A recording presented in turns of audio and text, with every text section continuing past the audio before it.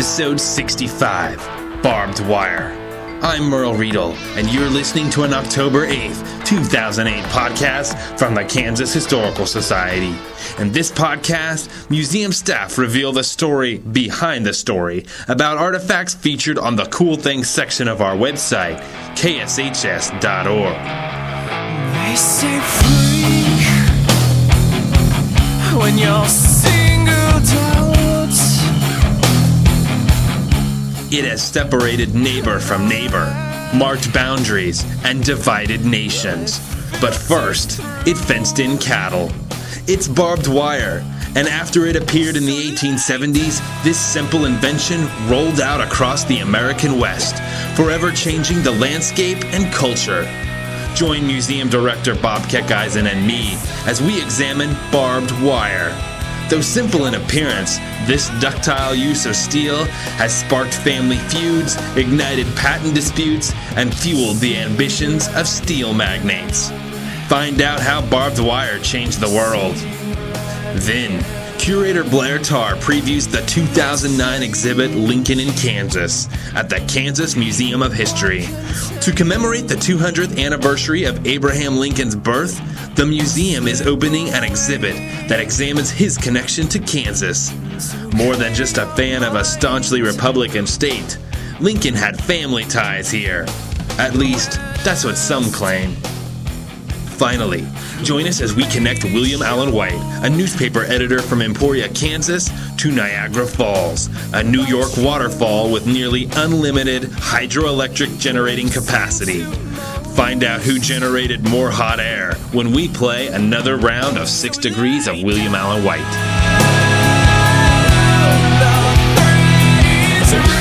Good afternoon, Bob. Good afternoon, Laura. Today we are going to talk about a technological innovation that has literally changed the landscape of the High Plains, barbed wire, or as some call it, devil's rope. This simple and cheap innovation has housed livestock, separated neighbor from neighbor, marked boundaries, and even divided nations. Oh, well, wait a minute. I thought I was here to talk about the classic 1996 Pamela Anderson movie, Barbed Wire. No, Bob, that wasn't at all the barbed wire I was talking about, okay, or the barbed wire. I'll do my best to. Although a quality film here. Yeah, that's good. All Pamela right. Anderson, bounty hunter. What more could you want? So it's completely logical. Yeah. Bob, okay, I'll do fencing. No, that's okay. Okay. What exactly is barbed wire? What qualifies something as barbed wire, and what is its function? Oh, okay. Well, basically, it's a wire that's used in fence construction, and as the name implies, it differs from a smooth wire fence in that the wire has sharp points or barbs attached to it at intervals along the wire, and basically any type of wire used in fencing that has some kind of barb or point or some kind of device designed to discourage animals or people from coming into contact with it or scaling it. I guess it would be more people scaling a fence than cattle trying to scale a fence. But that's basically classified as barbed wire. So it's a wire fence with barbs on it. Some sort of poking device that inflicts pain. Yeah. And to keep the animal away. Says stay away. Who first developed barbed wire? Because it hasn't really been around all that long, has it? No, it was patented in 1874. So really, in the historical sense, not that long.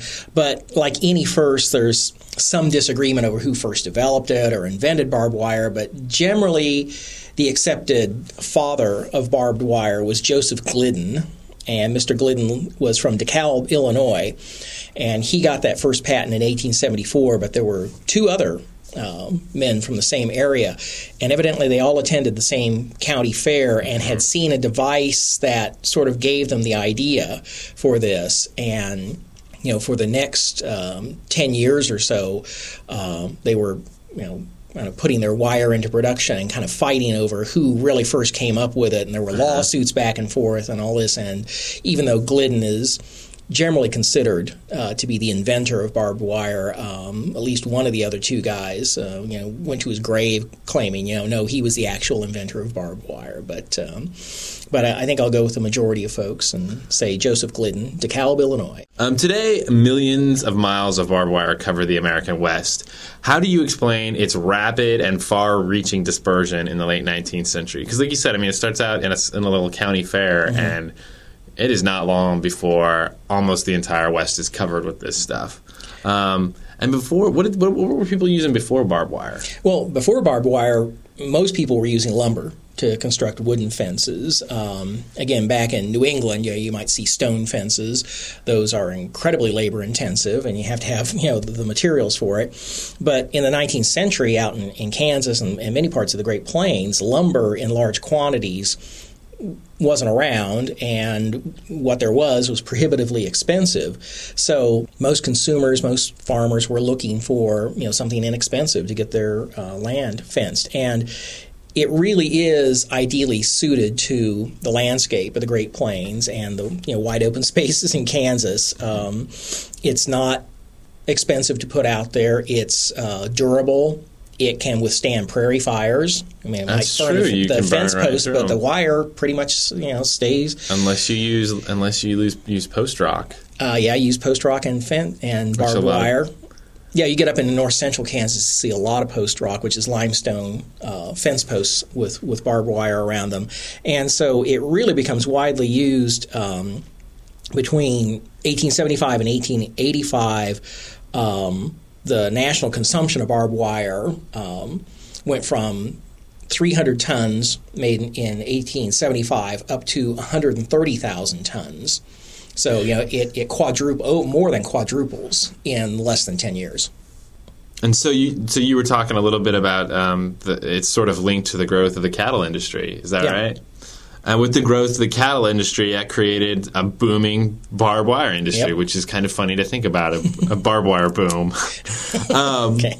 But there was one company that kind of dominated that barbed wire market, and that's Washburn and do you know how to say this name, Bob? I think it's Meehan. Washburn and Meehan Manufacturing Company, which was based back east, where a lot of the steel companies were based. Sure. And there was a lot of them that were getting into the production of wire and barbed wire. But again, Washburn and Meehan Manufacturing Company. Today, many Kansans will recognize Ichabod Washburn's name because there is a university here in Topeka named Washburn University. It's one of the premier law schools in the state. Yep. Bob, what is a law school in Topeka, Kansas doing with the name of a barbed wire magnate from Massachusetts? Essentially, what is now Washburn University was founded right here in Topeka, Kansas in 1865 as Lincoln College.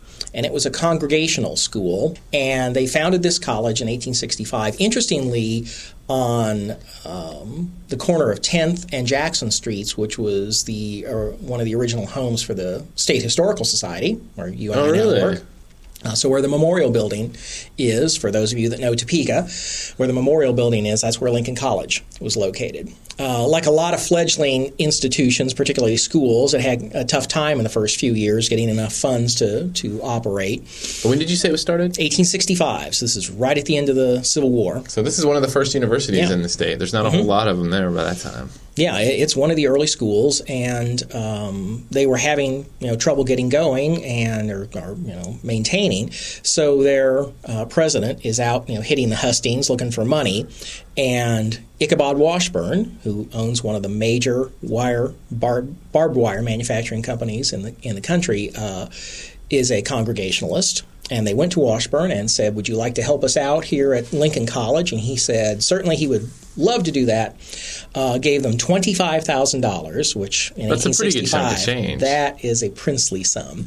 In fact, it was such a nice sum that they not only took his money, they renamed Lincoln College for Washburn. So it is now Washburn, and then later becomes Washburn University. And interestingly, not only did they name the college Washburn, but the school's mascot is now the Ichabods. Yeah. He's kind of a Notre Dame Irishman-looking little guy. Yeah, he's kind of a dandy sort of looking fellow in a top hat and a little bit like the Monopoly Man. Yeah, cutaway coat, and he is the Ichabod. And a lot of folks who've come through Topeka or here at Washburn University always say, well, what's an Ichabod? Why do you guys have an Ichabod as your mascot? It's sort of like if you go to University of California, Santa Cruz, who has the banana slug as their mascot. Kind of an unusual one. It's not up there with wildcats and tigers. And Over the years, barbed wire has become a collectible. Oddly enough, it's weird to think of barbed wire as a collectible. What is there to collect with barbed wire, Bob? I mean, barbed wire is barbed wire. What are you going to collect? We did an exhibit here at the museum a number of years ago about collectors and what they collect. So first, people will collect most anything. But interestingly, there are widespread collections and collectors of barbed wire, because you think barbed wire is barbed wire, but when it first came on the scene, it was pretty easy to make and replicate, and you didn't have to make too many changes to get around patents. And so there are hundreds and hundreds of varieties of barbed wire. In fact, there's over 500 official patents. And there are different kinds of wire that not only changes the barbs, but there's a particular type of barbed wire we have in the collection here at the Kansas Museum of History that's called like a ribbon wire, and it looks like it just has little slices in it that so that the barbs kind of run parallel to the wire rather than sticking out perpendicular from it. And that was enough of an innovation, again, to get a separate patent on that. And there were 5 different styles of barbed wire that were patented by Kansans. Well, Bob, sadly, barbed wire has applications beyond cattle. Yes, it does. What is the legacy of barbed wire, not just in Kansas, but around the world? I guess you can look at it 2 ways. It either keeps cattle out or it keeps cattle in, depending on which side of the fence you're on. Nice pun. Yeah. There you go. I didn't even realize that. I'm so clever. Anyway, a lot of farmers put up barbed wire to keep cattle out. Because if you had free grazing next to your land, you were interested in keeping the cattle off your land. But as free-range cattle becomes less and less, and it actually gets outlawed, then ranchers are using barbed wire to fence their cattle in. So that's its first application, is to either keep cattle in or out.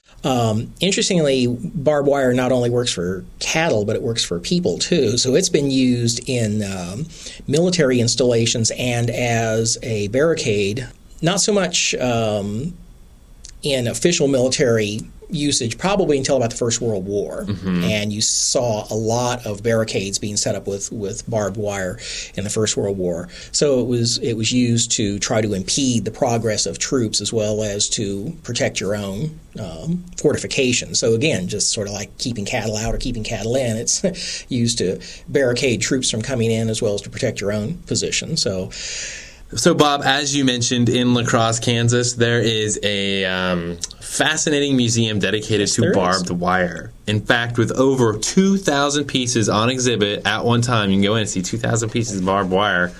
Some would call La Crosse, Kansas, the barbed wire capital of the world, although there's some that would really debate that.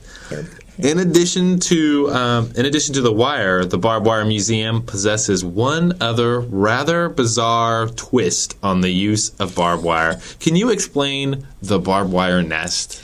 You would think that humans would be the only people who actually use and manipulate barbed wire, but evidently ravens, essentially large crows, ravens, have also used barbed wire. Back in the 1960s, there was a engineer for the Missouri Pacific Railroad by the name of Leo Shugart, and he had discovered in a tree in Greeley County this unusual object, which on closer examination turned out to be a raven's nest built of barbed wire. So disgusting. Evidently, ravens found little pieces of barbed wire, either, as you put up barbed wire and have to snip it off as it's being erected. The ravens found these scrap pieces of barbed wire and built this incredible nest entirely out of barbed wire. Yeah. And Mr. Shugart noticed it and collected it and donated it to the Kansas Barbed Wire Museum in La Crosse, Kansas, back in the early 1970s. And I understand you've actually seen this. I have actually seen it, and we're looking at a picture of it right now. It's not light either. It's not like a small bird's nest. It is a heavy bundle of wire, but you can tell that it was I sometimes people put stuff on exhibit and they maybe don't know the full story, but I would say that I'm 100% sure that this actually is a raven's bird nest just because of the irregular shape of it, but you can clearly see that it was shaped by a bird to be a nest. Oh, yeah. I think if you were going to try to fake something like this, it wouldn't look this thrown together, because it's amazing that the birds were able to put this together, but it's not like they're engineers or anything. But it's still pretty impressive that they. I would not want to mess with a bird that built that nest. No, in fact, that I think is what is most disturbing about it, is what kind of bird built this nest? This would be one bad bird. This would not be a bird you want to run into in a dark alley. No. Probably keeps pieces of the barbed wire under his wing or something. I'm not messing with that bird, Yeah. and I think that is a clear indication that Hitchcock was onto something when he made that movie, The Birds, because that ain't right. All right, Bob. Well, thanks for telling us about barbed wire, and thanks for telling us about the Barbed Wire Museum in La Crosse. It's my pleasure.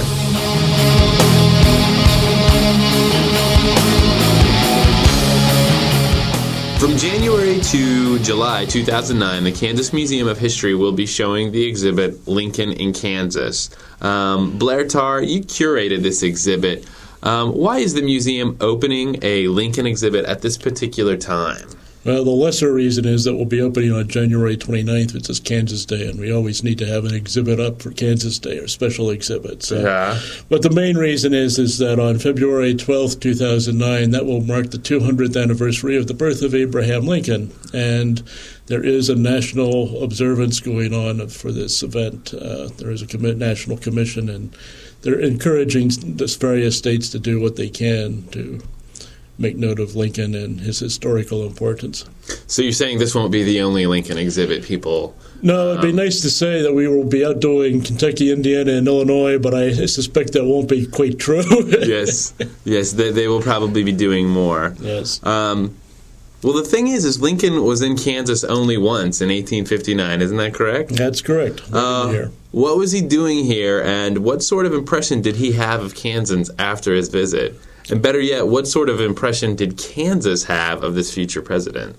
He came out here because, he was invited by a certain group of Republicans. The 1860 presidential campaign was coming up, and there were those that were touting him as a presidential candidate. Those Republicans that invited him were trying to gain interest in their candidates for territorial offices against those other Republicans who favored William Seward of New York, who, oddly enough, eventually became Lincoln's Secretary of State.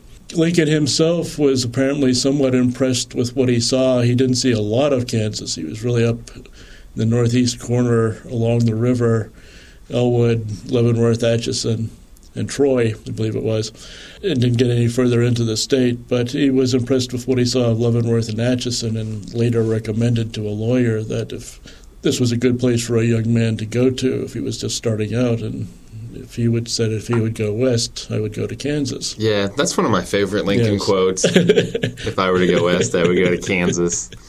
Will this exhibit explore more than just Lincoln's visit here the one time? What we're going to try to do, besides taking a look at the 1859 visit, is to take a look at some of the things that happened during Lincoln's administration and how that affected Kansas. And, of course, that included the Civil War, which had its effect on Kansas. In fact, Kansas had its effect on the Civil War, for that matter, from the territorial period.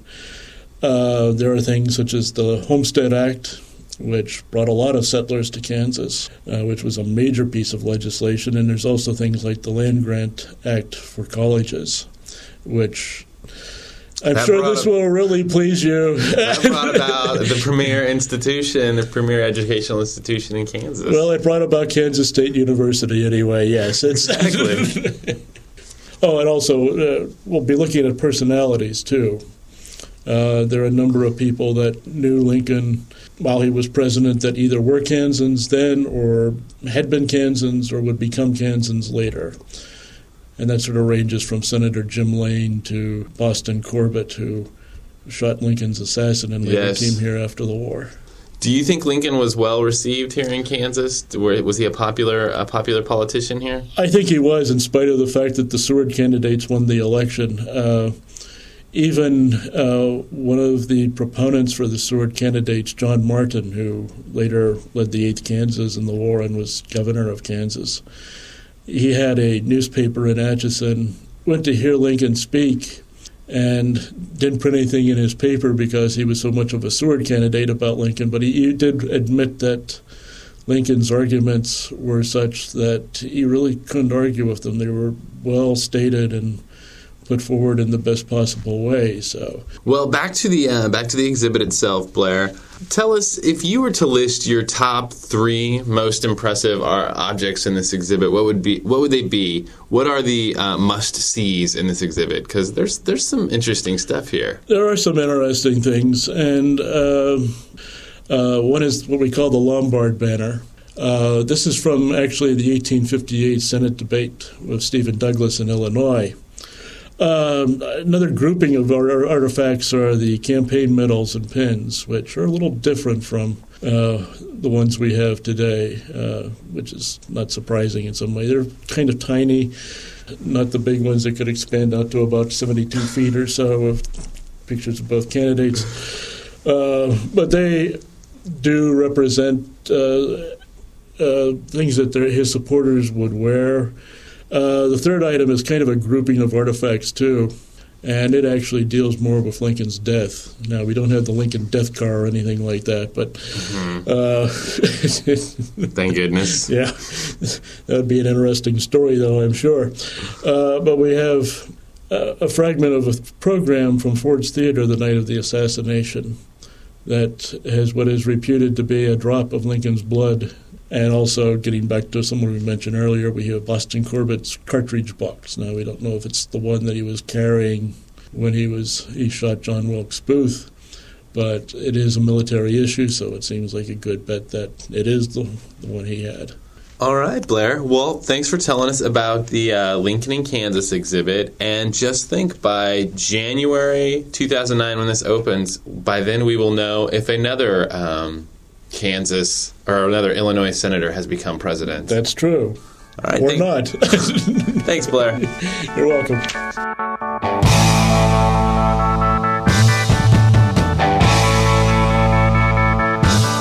And now it's time for another round of 6 Degrees of William Allen White. Joining me today is Registrar Sarah Price. Say hello. Hello. And Assistant Registrar Nikayla Zimmerman. Hello. Today, we are connecting William Allen White, a newspaper editor from Emporia, Kansas, to Niagara Falls, a massive waterfall that straddles the international border between Ontario, Canada, and New York State. Have either one of you guys been to Niagara Falls before? No. No? Okay. Me neither. General background. The falls were formed during the last ice age as glaciers moved through the area. It now serves as an outlet from the Great Lakes to the Atlantic Ocean.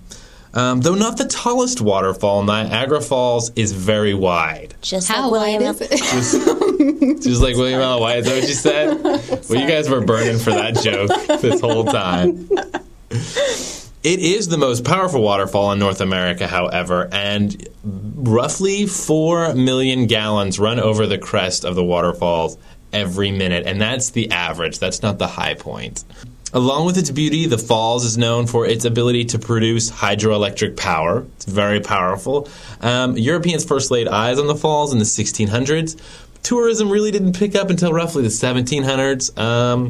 When people like Napoleon's brother went there, Aaron Burr's daughter went there. Mm-hmm. So a lot of people, and now it's kind of the honeymoon spot, right? That's where a lot of people go on honeymoons. So that's a little bit of the background on Niagara Falls. Sarah, I believe you have a connection between William Allen White and Niagara Falls. I think I do. In 1883, Niagara Falls Power Company hired George Westinghouse of the Westinghouse Electric Company. He was an inventor and rival of Thomas Edison, and they hired him to design a system to generate alternating current. George Westinghouse was a neighbor of Henry Clay Frick, while both lived in Pittsburgh. Frick? Yes, Frick. They both lived in Pittsburgh, Pennsylvania. Frick was an American industrialist and art patron, and Westinghouse supposedly wired Frick's mansion. Wow. That's pretty cool. Your house is wired by George Westinghouse. Henry Clay Frick was a former friend of Theodore Roosevelt and contributed $50,000 to the Roosevelt's 1904 presidential campaign in hopes of buying his loyalty. Roosevelt had been using his executive powers to break up monopolies, and unfortunately for Frick and other robber barons, he continued his trust-busting activities after winning the election. And, of course, Roosevelt was a friend of William Allen White and visited White and his family in their Emporia home. Nice. Very nice. There's a listener in El Dorado right now who's like, ugh, Teddy. Because they're using Roosevelt again. Yes, I'm sorry. I had to find... But that's all right, you know? You do what you got to do. Okay, I really had a joke related to Mr. Frick's last name, but I'm not going to use it. Best to let it go. Yeah. All right, Nikayla, I believe you also have a connection. Yes, and I'm using William Allen White's other best friend.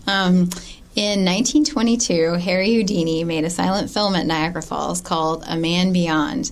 And also in Niagara Falls, Canada, is the location of the Houdini Magical Hall of Fame, which at one time housed objects used by Houdini in his magic tricks. As we know from previous podcasts, Houdini was interviewed by Edna Ferber in their hometown of Appleton, Wisconsin, and Edna Ferber was good friends with William Allen White. Are you sure Houdini was from Appleton, Wisconsin? Well, he may or may not have been. He may have been from Hungary. It's a bit of a mystery. All right. So there you go. You guys found a connection. Impressive. And unfortunately, William Allen White didn't go over the falls in a barrel, which is what we're hoping for. Although that would have been good. I can't verify that William Allen White didn't actually go to the falls himself. He may have been there. As much as he traveled, that would be... And I found 2 references where he referenced the falls in his books. Well, really? What was he saying about it? I can't remember exactly. So he that may it was have, big and watery. It's wider than it is tall. Just like William Allen White. Right. Sarah, would you like to introduce the challenge for our next episode? Certainly. In 2 weeks, we want you to connect William Allen White to the Oakland Raiders. Known for their questionable play, this NFL team began in the 1960s and since then has teetered between Oakland and Los Angeles. Right, so if you think you can connect William Allen White to this team of pirate-like, questionable playing NFL athletes, just send us an email at podcast@kshs.org. That is podcast with an S. Without children at our feet, in tomorrow's today worship will be gone. That's it for episode 65, Barbed Wire. If you would like to see images of barbed wire, just go to our website, kshs.org, and click on the podcast icon. Travel down the Oregon Trail could be dangerous. In 1848, near Wamego, Kansas, the journey turned deadly. Come back in 2 weeks when Collections Development Specialist Donna Ray Pearson examines a tombstone from S.M. Marshall. Marshall died of cholera while heading west, but he wasn't the only one. Turns out cholera killed thousands on the trail, but many seem to die at the same spot as Marshall. Find out why in the next episode. This podcast is a production of the Kansas Historical Society. Real people, real stories.